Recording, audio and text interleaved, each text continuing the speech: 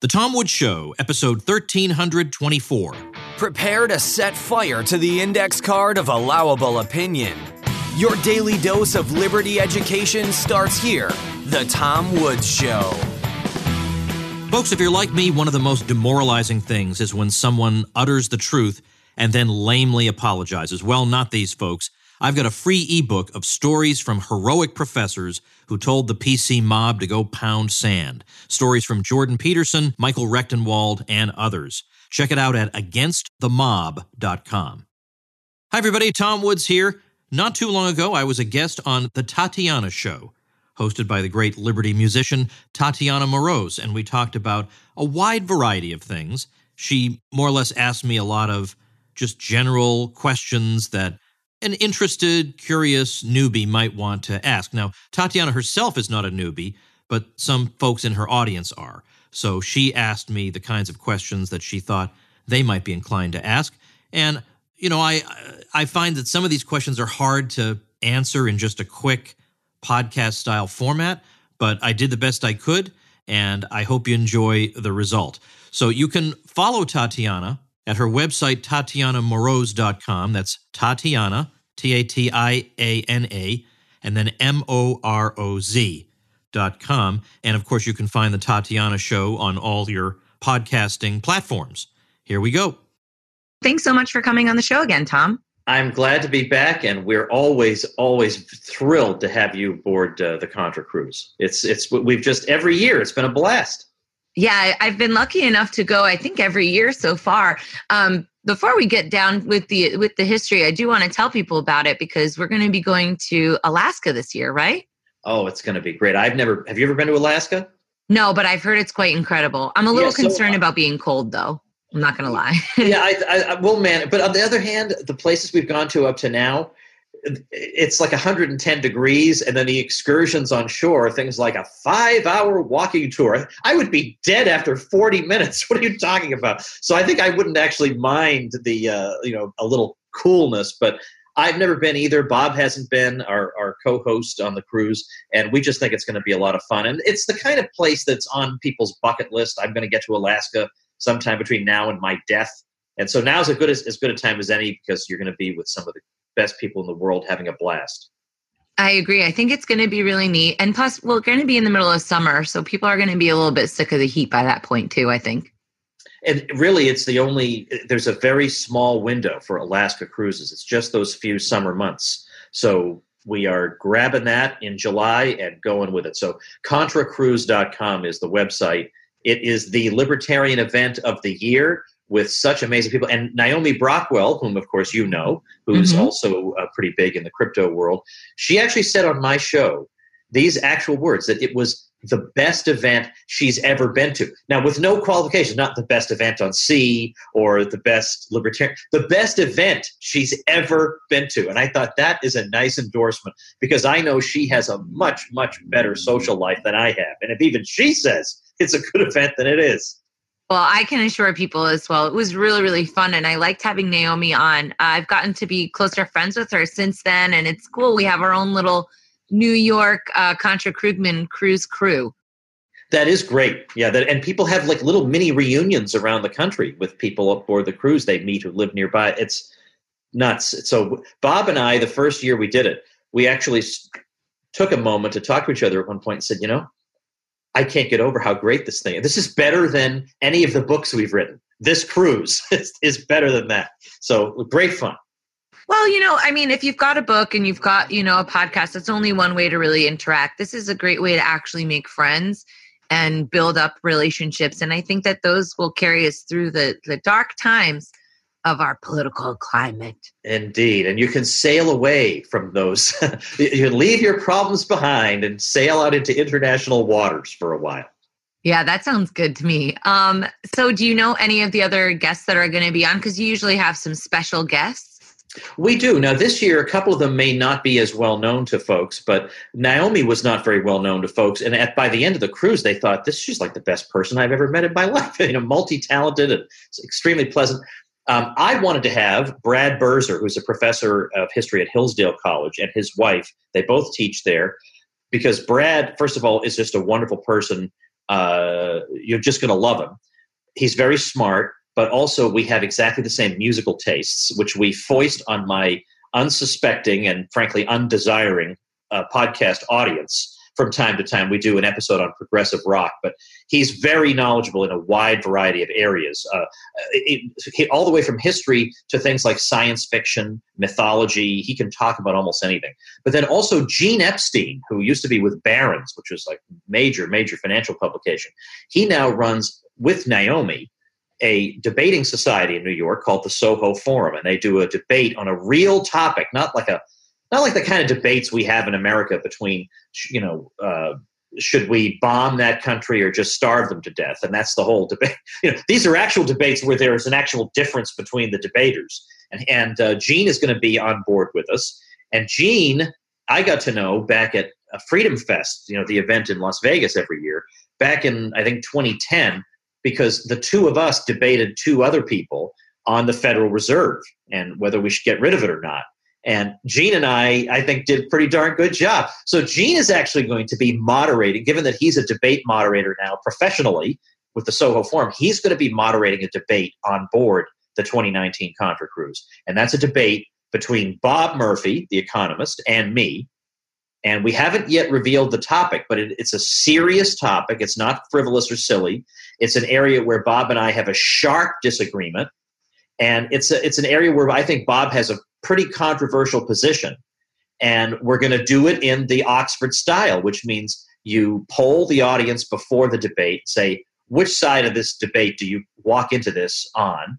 And then after they hear both of us, we ask them again, now that you've heard both sides, now what side are you on? And then we see who changes more minds, and that person is declared the winner. So it's going to be a lot of fun. Well, I'm super excited about Gene because I've actually attended one of the Soho forums. I've only gotten to go to one of them, but it was a really beautiful event.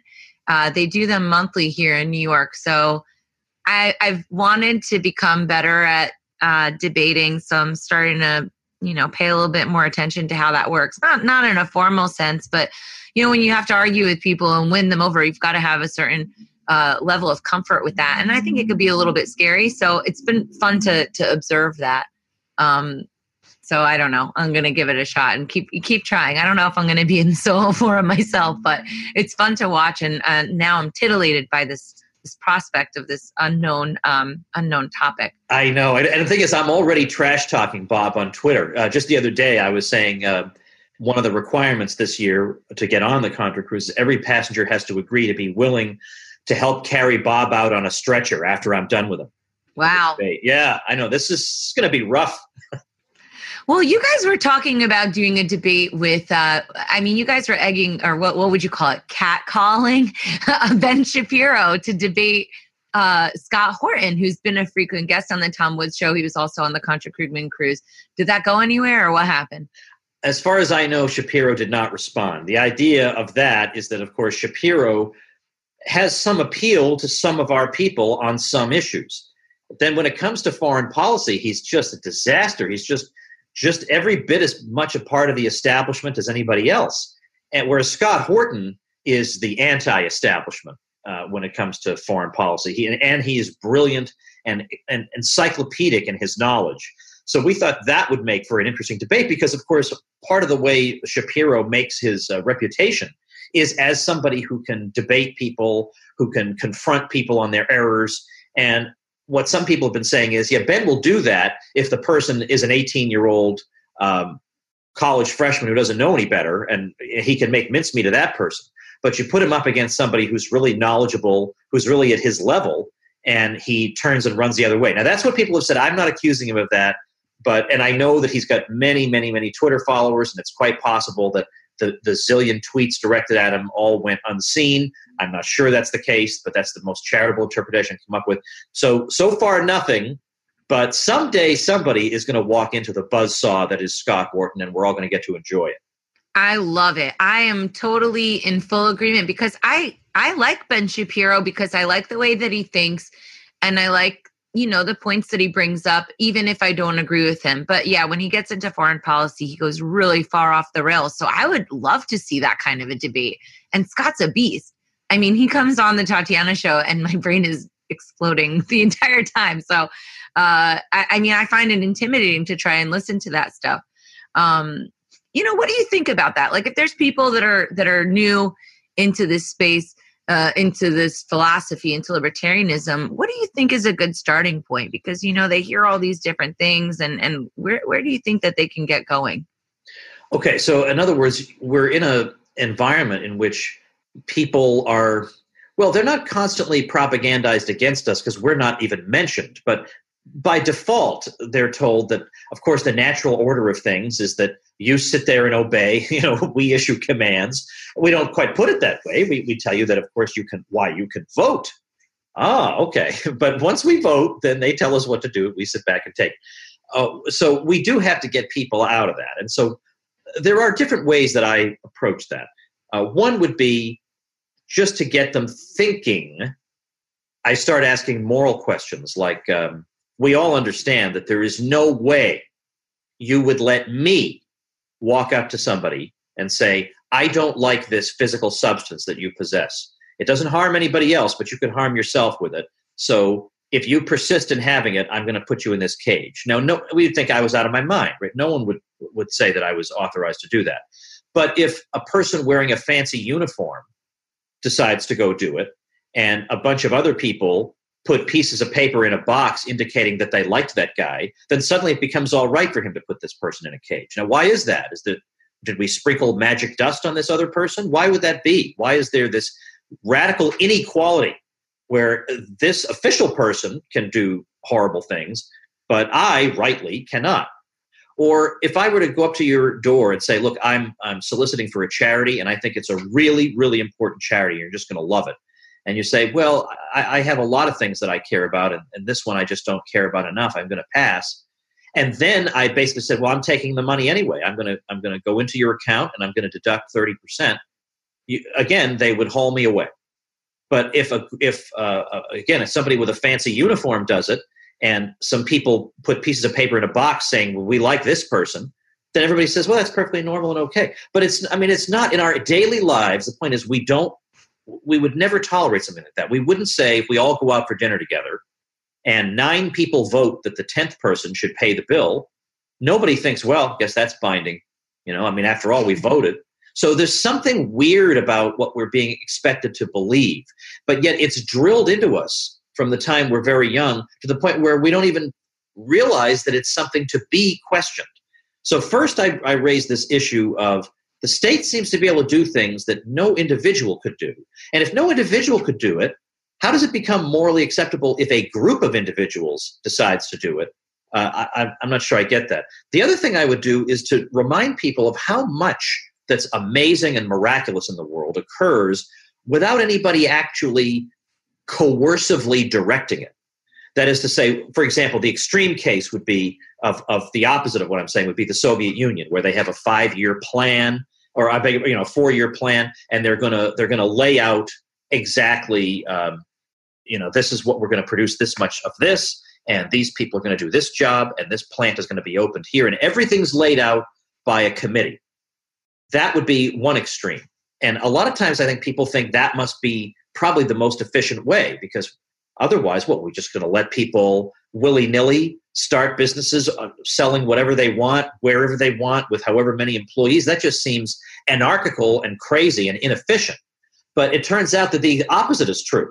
That the most anarchical situation and the most inefficient is when a tiny committee thinks it can plan out something like an economy. And it turns out that actually what happens is when you don't have some guy with a bullhorn issuing the commands of the plan, what you do have are free individuals who make decisions based on whether they make profits or losses. If they make losses, that's society's way of saying either we have too much of what you're producing already, so you're wasting resources, or we don't like what you're producing, so again, you're wasting resources, go produce something else. If I make a profit, we're supposed to believe that's evil, but that's actually just people saying, all right, good, you have taken the scarce resources of this world and you've combined them in such a way that you've produced something that pleases us. So here are more resources to do more of that good thing that you're doing. And so this guides people into what is socially demanded and what isn't. And so that this all occurs on a daily basis without central direction. And so, for example, I might even mention the English language. There was no person who devised the English language, gathered everybody together, started grunting, then making words and pointing at pictures, and then that was English. It occurred spontaneously and without anybody so-called in charge of it. The dictionary companies didn't make English. The dictionary companies took the existing English and then just codified all the definitions for us. Or Bob Murphy likes the example of physics as an academic discipline. There's nobody in charge of physics. There's no president of physics. Physics is completely without central control. It is run, if you can even say that, by academics who have academic journals, and they write journal articles and they critique each other, and the good work rises to the top and the bad work is forgotten about, and the discipline of physics proceeds in that way without anybody with a bullhorn or anything. So in other words, so much of what's amazing about the world occurs with the opposite of the bullhorn guy directing society model. And so just to loosen people up to think about what's possible and what does and has happened without coercive central direction gets them willing to think that, well, maybe more and more of society could be run this way. Maybe I don't need John McCain, R.I.P., or Lindsey Graham, or Nancy Pelosi for that matter, directing A, B, or C. Maybe there's some kind of principle within society itself that kind of runs it. But who would build the roads? I have to say, when I get that question, I mean, there are answers to that. I mean, Walter Block has a book called The Privatization of I think it's called Privatization of Roads and Highways. There are different ways to approach that. But what I often do in this kind of situation is say to people, how about this? I will concede the roads to you. Okay, you can have the roads. We'll coercively fund the roads if you're willing to listen to me on everything else. Okay, if you cannot come up with the imagination to figure out how we could crowdfund or how merchants associations would want to have roads. Like if you have a road, if you have a neighborhood full of shops, but no road for people to access them, then you may as well not have built the shop. And people aren't going to be dumb. They're going to say, that's going to have to be part of doing business here. You've got to chip in for the road. Same thing with your neighborhood, got to chip in for the road. We have billboards, you have toll devices. There are many ways this can be handled. And in early America, we had private turnpike companies. There are many ways this can be done. And moreover, think about the roads you have now. Okay, I defy you to find me a major place in the U.S. that at this very moment that you and I are speaking does not have orange cones on it somewhere on those roads. I defy you. You notice that the roads are never done? They're never ready. Now, okay, Manhattan's different, Tatiana. You have a different kind of experience. But I'm talking about in just the highways or just the ordinary roads that people travel on to get to work. There's always some portion of them that's being ripped up, put back in again, orange cones and hideous-looking barriers everywhere. Why is that the one product in the world that's never just done? Okay, finally, the roads are finished. There's something fishy about that. But secondly, if I go to, I don't know, buy flowers, I'm generally not waiting in line for 3 hours to get flowers. Or if I go to, just think of almost anything. I go to UPS to ship a package. I'm not waiting in line for 3 hours. But when I'm trying to get to work on a government-provided road in some of these cities, I'm sitting there for 2 hours. I'm sitting there for 2 hours unproductively, accomplishing nothing. So huge waste of human capital, not to mention frustration, gas, everything else.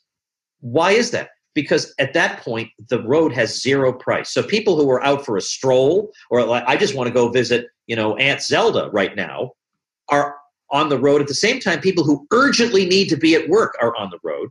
There's no way to ration it or figure out what makes economic sense. Whereas in a private situation, it'd be super cheap to be on the road at certain times a day. But other times, we have to make clear that only the people who urgently need to be here should be here. Instead of just taking everybody's money all at once, pouring it indiscriminately on the roads, and then having everybody rush out onto the road at the same time. This makes no sense, and it makes everybody crazy. Yeah, it sounds like it. But I mean, the roads roads is easy. What about police or armed forces? Do you have a position there that would convince people that they could still be safe? I mean, how do you make sure that only the rich people aren't the ones that are guarded? Well, you could ask that question now, couldn't you? I mean, think about the current situation. Now, first of all, on stuff like this, I think it's hard to give quick, pithy answers. You'd almost need a whole episode on that. But just very quickly, you could say on a topic like that it would be like thinking about education. Oh, what would happen if the government didn't provide the education? The poor people wouldn't get any education. But what these kinds of objections so often overlook is the actual situation poor people are in today with the government solution.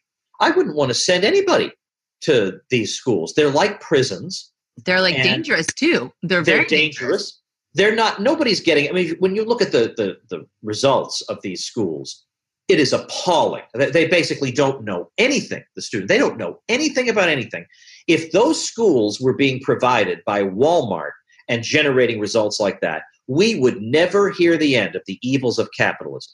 But when the government provides the schools and the results are that abysmal, it's, well, I guess they need more money. They would never say that with Walmart. Walmart needs more money. Never. It's always Walmart must be evil. It wants to keep the poor down. There's always some excuse. Notice how there's always some excuse for the government. Well, likewise, with police protection, well, there are a lot of neighborhoods that feel like they're being more assaulted by the police than protected by them. There are neighborhoods where it's just hopeless. In fact, I remember I was a grad student at Columbia, so I lived up in the Morningside Heights area, and a friend came to visit me. And when we came out of the restaurant, his car had been broken into, and they had taken. Now, this is the old day. They'd taken his stereo system out of his car, and they took all his CDs and drove away. So we flagged down a policeman, knowing full well what was about to happen. But we thought, what the heck, right? We're taxpayers. Let's see what comes of this. And we said, look, we were just robbed. And the guy made off with this stuff.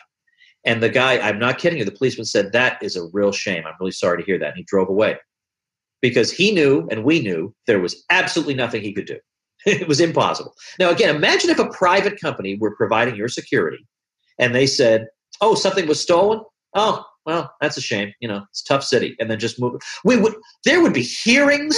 People would be on trial. We would never, ever hear the end. But there's this sense that the state just always deserves the benefit of the doubt. Well, hey, it's a tough job. You would never say that if Walmart were doing it. It would always be evil Walmart, doesn't want to protect people.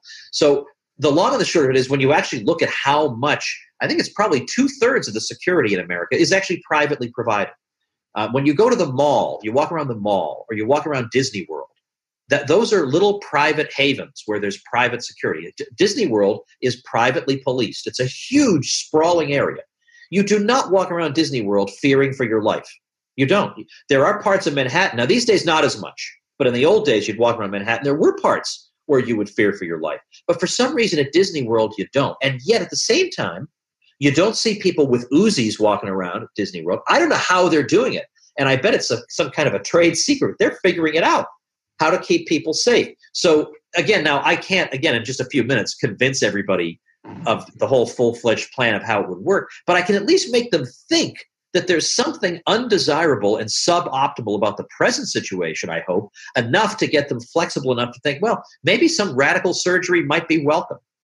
Well, I thought one of the scariest things, because, there's always the Second Amendment issue that comes up, but they just had a ruling where there was that sheriff, I think in Broward County down in Florida, the one who didn't go in and help the children, that he was under no obligation to help the children while they were being shot at. I mean, I don't understand what's the point of a cop if he's not going to help kids that are getting slaughtered. I don't even know how he lives with himself, frankly. But then, I mean, I don't know how people cannot think that we need Second Amendment rights and think that the police are so wonderful. But then here's this ruling that says if there's a guy who's opening fire on your kid, that the cop has a right to sit on the sidelines. It's just bananas. And that's our only option, the best option that we have. That's right. Whereas it turns out they've gathered statistics about when you have a mass shooting situation where the police are the first line of defense versus where an armed person on the spot is the first line of defense. The average number of casualties when you have to wait for the police is 14, whereas when you don't and it's just somebody on the spot, it's 2.5. So, there is something to what the gun people are saying. And one of my favorite lines from a libertarian about all this is, if there's an intruder in your home, I'll give you two choices of what you can have in your possession: a telephone to call the police or a gun. Now, if you choose the telephone, you can call the police and, in a half an hour, they'll be glad to show up and take a picture of your dead body.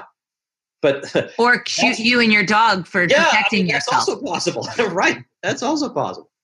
Well, I don't know. I think that people would say, oh, it doesn't happen that often.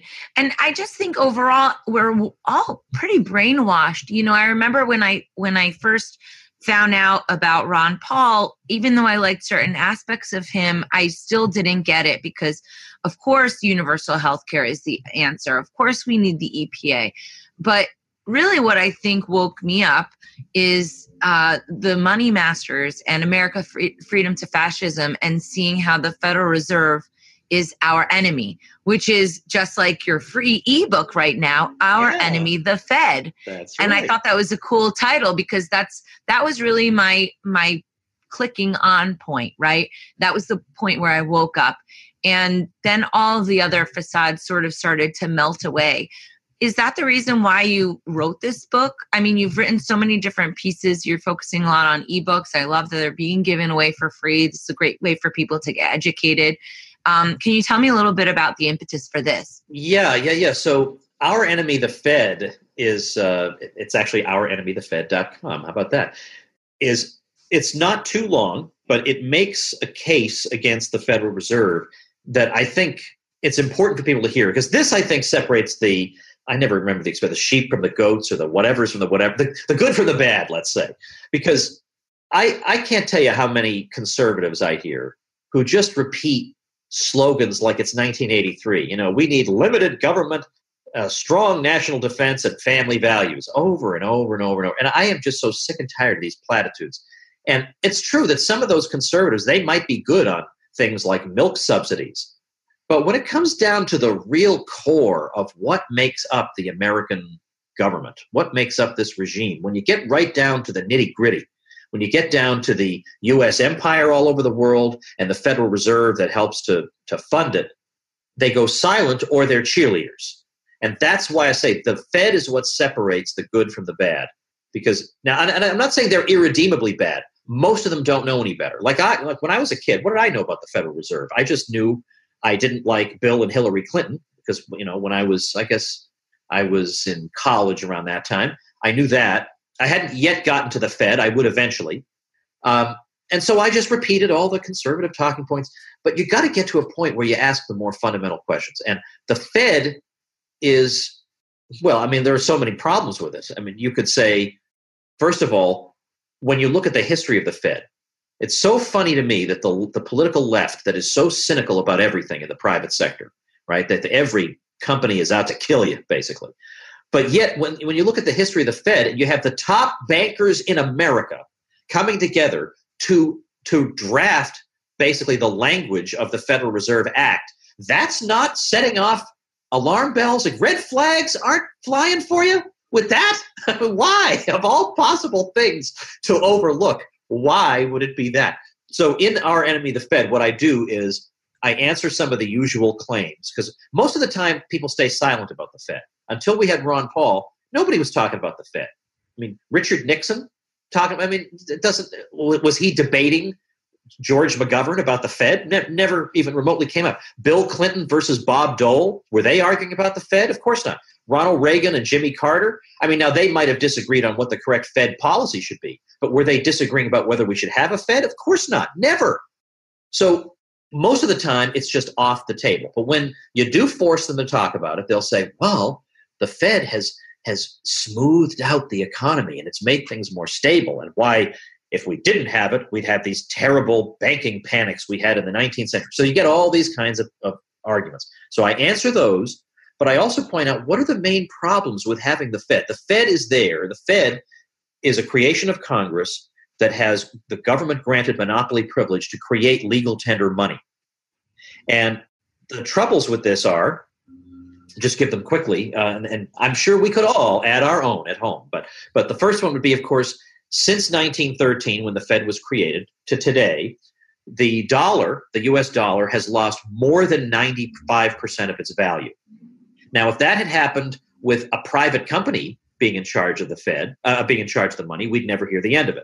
And I know some people say the Fed is a private company. It's not, because I don't know of a private company that was created by act of Congress and the chair of it is appointed by the president and so on. I mean, the Congress could dissolve it tomorrow if it wanted to. So some private company it is. So first thing is it's destroy the value of our money. Now, you may say, okay, Tom, it's true prices are higher now than they used to be. But our wages and salaries are higher now too, so don't we break even? But one of the many problems with that is the trouble is your savings don't break even. Because if you've been saving for 30 years, and if every year the inflation is at 2% or 3% or 4% or 5% or even higher as it's been in other years, your savings have been decimated by the time you retire. That's a problem. And that means that a lot of people who don't know anything about the stock market, nor should they, a lot of average people have decided, well, in order to just at least hold on to the value of my money, I better invest in stocks. And so they wind up, in effect, gambling. They wind up, in effect, putting their money in places they shouldn't be. And it puts them in very, very difficult positions. And then if the stocks go sour, then they're really in trouble. Whereas before the Fed, back when gold and silver coins were circulating as money, they consistently held or increased in their value. So if you wanted, you could have the safest retirement plan of all. Accumulate coins and then just wait for them to appreciate in value, which is exactly what they did and exactly what we would expect them to do. So that's one thing. Another thing is it builds in the idea of moral hazard. So moral hazard is this, you can think of it as like when you rent a car, you don't get an oil change for a car you rented. You figure somebody else will do that. You don't get a car wash for a car you rented. And some people, not me, I'm pretty good with rental cars, but since it's not your car, well, some people will, speed right over that speed bump because what do they care? They're not going to bear the cost of the long-term damage you're doing to the car because they're not the real owners of it long-term. So this is moral hazard where they get to enjoy the benefits, but the costs are pushed off onto somebody else. Well, moral hazard occurs in the case of, let's say, the financial crisis of 2008, where you had a lot of firms that behaved irresponsibly, but some of them had the feeling that, well, the Fed will always be there to back us up if anything goes terribly wrong. So while things are going great, we keep all the profits. But when things turn sour, well, the Fed will help spread the losses around. So it encourages artificially reckless behavior. And then finally, and we could have even more than just this, finally, as I show in the little book, the Fed creates what we call the business cycle. Because you notice how we're all doing pretty well, most people, and then a lot of people are doing badly, and then we're all doing pretty well, and then it moves in a sine curve. And we've just become accustomed to this. We think that just must be the way economies are, and there's nothing you could do about it. And the Marxists say, well, yeah, that's just capitalism for you. It just tends to do that. But we're a little bit more curious, we libertarians in the so-called Austrian school. We want to know, why does it move like that? And it turns out the central bank, the Federal Reserve, has a lot to do with that. Because to make a long story short, the Fed, you're always hearing in the news, the Fed is playing with interest rates. And the Fed affects interest rates in the economy. And a lot of times the Fed wants to push them nice and low. The problem is the low interest rates send the wrong signal to entrepreneurs. They give the impression that the economy is ready to complete a lot more projects than it really is. And so during these boom periods where everything seems to be going well, entrepreneurs are embarking on all these new projects and employing people, but they've been misled about the economy's capacity. And it turns out a lot of these projects aren't going to be able to be completed. And then we have the recession where we're trying to shuffle things around and get things back to where they ought to be. But the Fed is sending white noise when entrepreneurs are trying to calculate what's a profitable investment. The Fed is sending white noise and confusing the situation, which leads to a lot of the problems we have. So that's this kind of stuff that you don't hear on television, but that people really, really need to know. And so I figured the best price for a book, if you want people to read it, is $0. I suppose the best price would be -10 if I paid everybody $10 to read it. But that ain't happening. Free is as best as I'm doing. So it's over at ourenemythefed.com. Well, that was a really good, quick overview of that. I have one more question. I know you have to go, but how do people, all right, you hear Trump talking smack on the Fed now, which is pretty exciting, but how would we end the Fed now? Like, what would that even look like? Is that a possibility? Wouldn't that crash the economy? Well, it's funny, when the first Bank of the United States was ended. This was created under with the support of Alexander Hamilton back in the 1790s, and it had a 20-year charter, so it was set to expire, I think, in 1811. And it's so funny. Everybody at the time said that it was going to crash the economy. They said exactly that. And everything was fine. And it turns out the thing that did crash the economy was the second Bank of the United States that they started years later, 5 years later. That thing went on some crazy inflationary boom that eventually crashed. So it wasn't the ending of the first bank, it was the creation of the second one. No, I mean, really there are a lot of different pathways to how you go from the money we have now to a sound money, where the government can't just create the money out of thin air. In fact, I even had a blog post where I listed all Henry Hazlitt and Murray Rothbard and George Reisman and Hans Sennholz. They all had different plans for how they would go about it. So you could just take the amount of money that you have and compare it to the gold stock and divide one into the other and just go back to a gold standard like that. That's one possibility.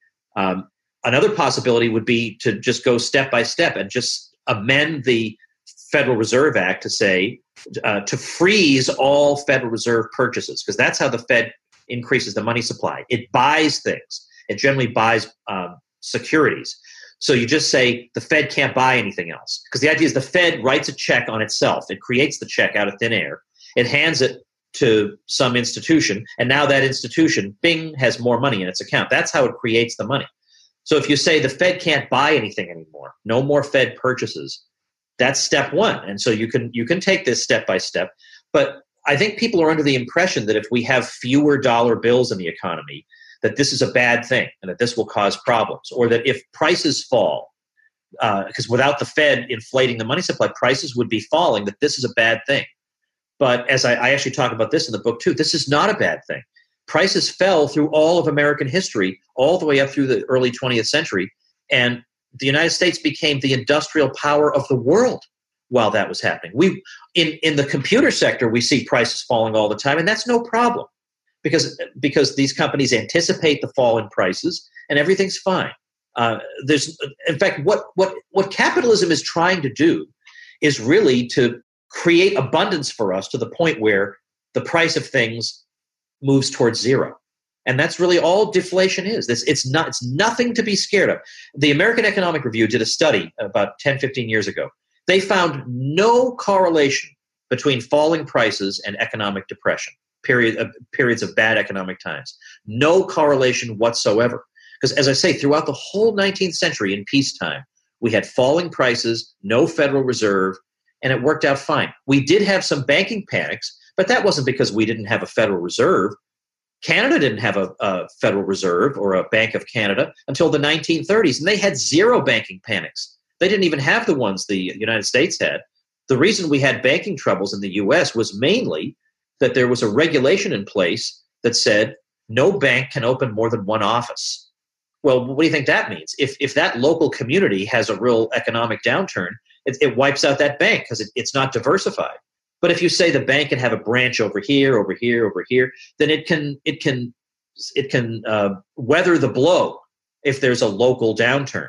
So Canada didn't have this regulation. So Canada had less regulation and therefore more stability in its banking system. We had the idea of this regulation was it was thought that if we have branches that the bank will be too big and we need to have like your little town community bank. Okay, that's cute and sweet and everything if you want that bank to collapse every 5 seconds. But if you don't want that, then you should remove this requirement. So the quick answer is that, number one, we've been misled about what caused instability in our economy in the past. If we think it's because we didn't have enough regulation or we didn't have enough central banking, then the counterexample is Canada. They had much less regulation, and they had no central bank, and their economy was fine. So there are numerous ways to transition us out, but given that the longer the Fed exists, the more distortions it inserts into the economy, the sooner we stop inserting distortions, the better. And as Thomas Sowell says, when people say, well, what would you replace the Fed with? He says, if somebody has cancer and they take out the cancer. You don't ask, well, what are you going to replace that with? Right? You're asking the wrong question. Sounds like it. I wish everybody else was this logical. I like it a lot, Tom. This has been really cool. You're always a breath of fresh air and logic and, I don't know, sanity in an insane world. I wish that more musicians would listen to you. Well, we're the messengers. I feel like the lone musician that's like, but what about economics, guys? So I appreciate your time to educate us about this, and also for putting together your wide body of work that everybody can check out at tomwoods.com, right? Yes, that's right. Awesome. Well, thanks, Tatiana. I always appreciate it. Thanks for having me. Thanks so much, Tom. And also, if people want to go to Contra Krugman Cruise, it's go to Contra Krugman. What is it? TomWoodsCruise.com? Either one. ContraCruise.com also works. Excellent. Well, thanks very much. Everybody, pick up your free copy of Our Enemy, thefed.com. That's where you get it. And thanks again, Tom, for joining us today. Thanks a lot. All right, folks. Now remember, that appeal is also being made to you, namely to go to ourenemythefed.com and pick up that ebook. It's pretty darn good. It won't take you long to read, and it's got arguments your friends can't answer. Your friends probably can't say anything about the Fed, but if you have a wise guy, smart alecky friend, this thing is just going to be like a steamroller. Or at least, get your friend thinking in new and helpful ways. Let's put it that way. So if you haven't done it yet, please do me that favor. Actually, you're doing yourself a favor. You're going to love it. And plus, now you'll have reading material you don't have to pay for. So, ourenemythefed.com. See you on Monday. Become a smarter libertarian in just 30 minutes a day. Visit tomwoods.com to subscribe to the show for free, and we'll see you next time.